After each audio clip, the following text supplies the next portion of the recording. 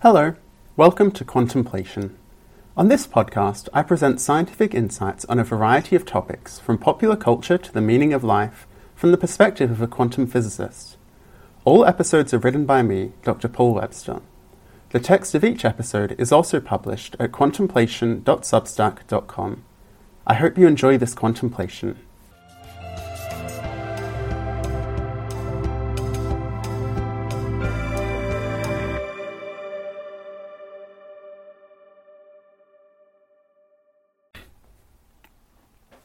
How mathematical logic uncovered the power of human intuition. To err is human, and to be human is special, by Dr. Paul Webster. Which of these two questions is easier to answer? 1. Was Donald Trump a good president? Or 2. What is the square root of 23,746,129? Of course, the answer is question 2, as any reasonable robot will tell you. The square root of a number is a well-defined mathematical quantity which can be found using a standard algorithm.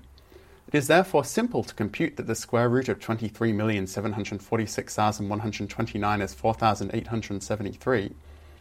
By contrast, millennia of intense philosophical study have failed to provide any clear definition of what it means to be good. In the unlikely event that any algorithm is ever created that can irrefutably determine whether a president was good, it would surely be incomparably more complex than that for finding the square root of a number.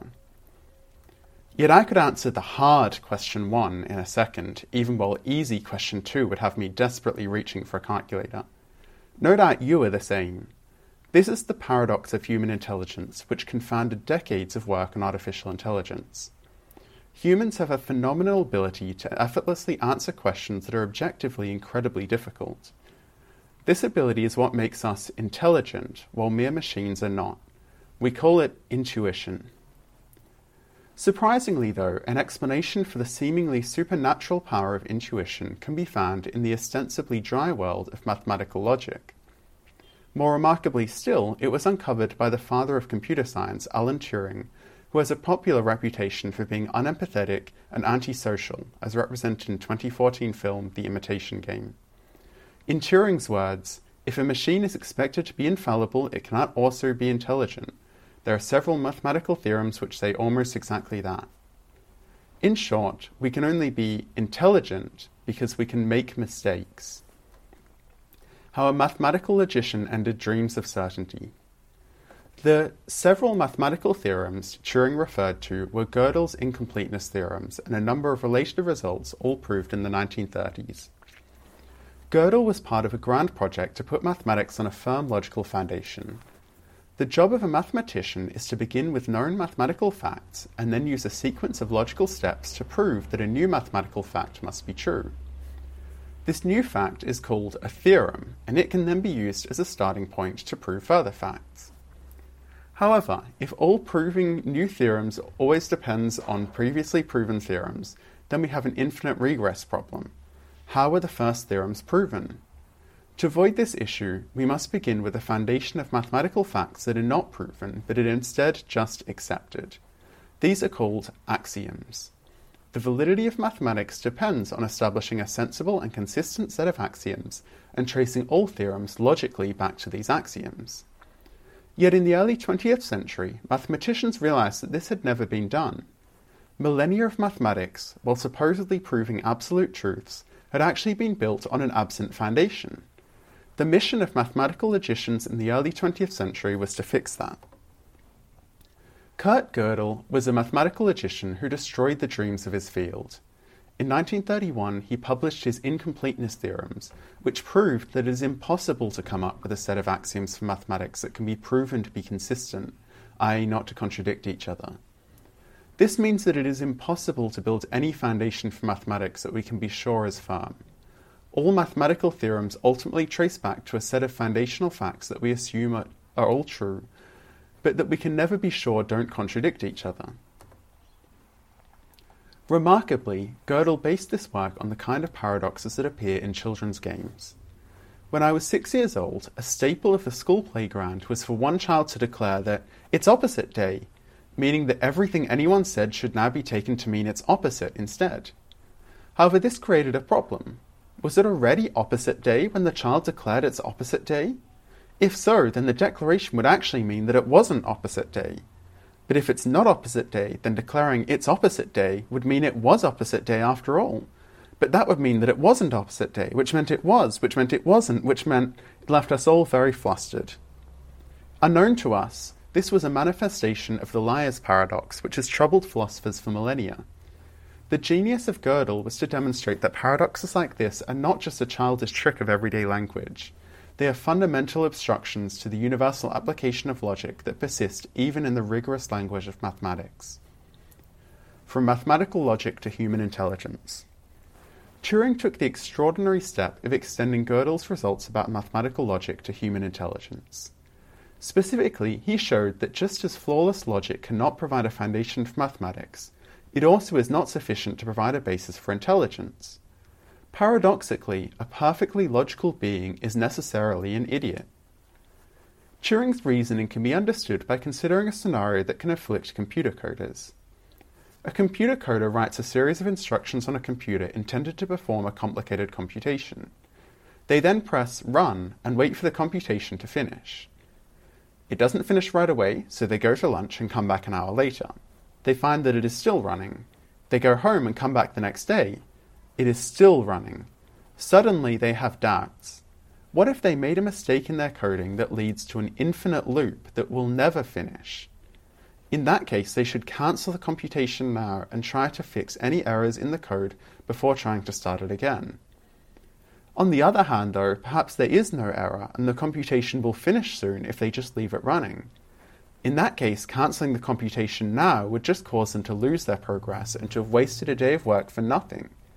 The coder must depend on their intuition to determine when to give up hope that the computation will finish and cancel it. Inevitably, they will sometimes get it wrong and cancel a computation that was just about to finish, but mistakes like this are a part of being human. Surely a perfect intelligence could do better. Imagine a being that is super intelligent and never makes mistakes. It only acts when it is certain it is making the right decision. How might this being deal with the coder's problem? Remarkably, it would just sit there doing nothing like a complete idiot. Building on Gödel's work, Turing showed that, like proving a foundation of mathematics is consistent, determining whether certain computations will ever finish is undecidable. It is impossible to ever prove with certainty one way or the other. So if the coder had written code for one of these computations, the superintelligent being could never be sure whether it was going to finish or not. It would be paralyzed by its inability to make a mistake, unable to act without certainty, but prevented by mathematical logic from ever achieving this certainty. While the imperfect human coder would eventually just assume their code wasn't going to finish, cancel it, and move on with their lives, the perfect intelligence would be stuck. This is what Turing meant when he said, if a machine is expected to be infallible, it cannot also be intelligent. He proved that a machine that is not allowed to make mistakes cannot be intelligent because it can be rendered non-functional by situations where a human can proceed by following their imperfect instincts. He showed this rigorously for the so-called halting problem of computer coders, but we saw the same effect at the beginning of this post. A perfect intelligence can easily find the square root of 23,746,129, but would seem a moron if asked to contribute to a discussion about politics. A life of contradictions.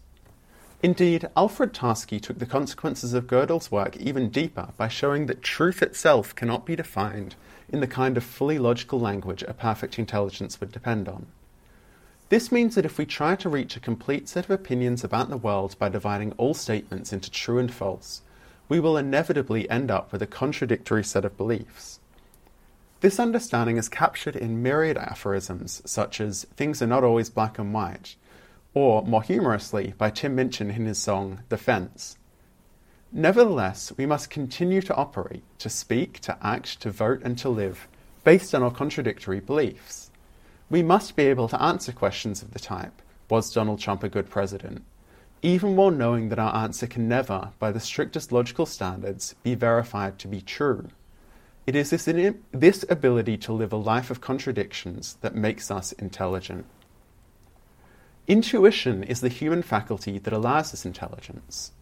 Psychologist Daniel Kahneman, in his book Thinking Fast and Slow, describes human intelligence metaphorically as an interplay between two systems.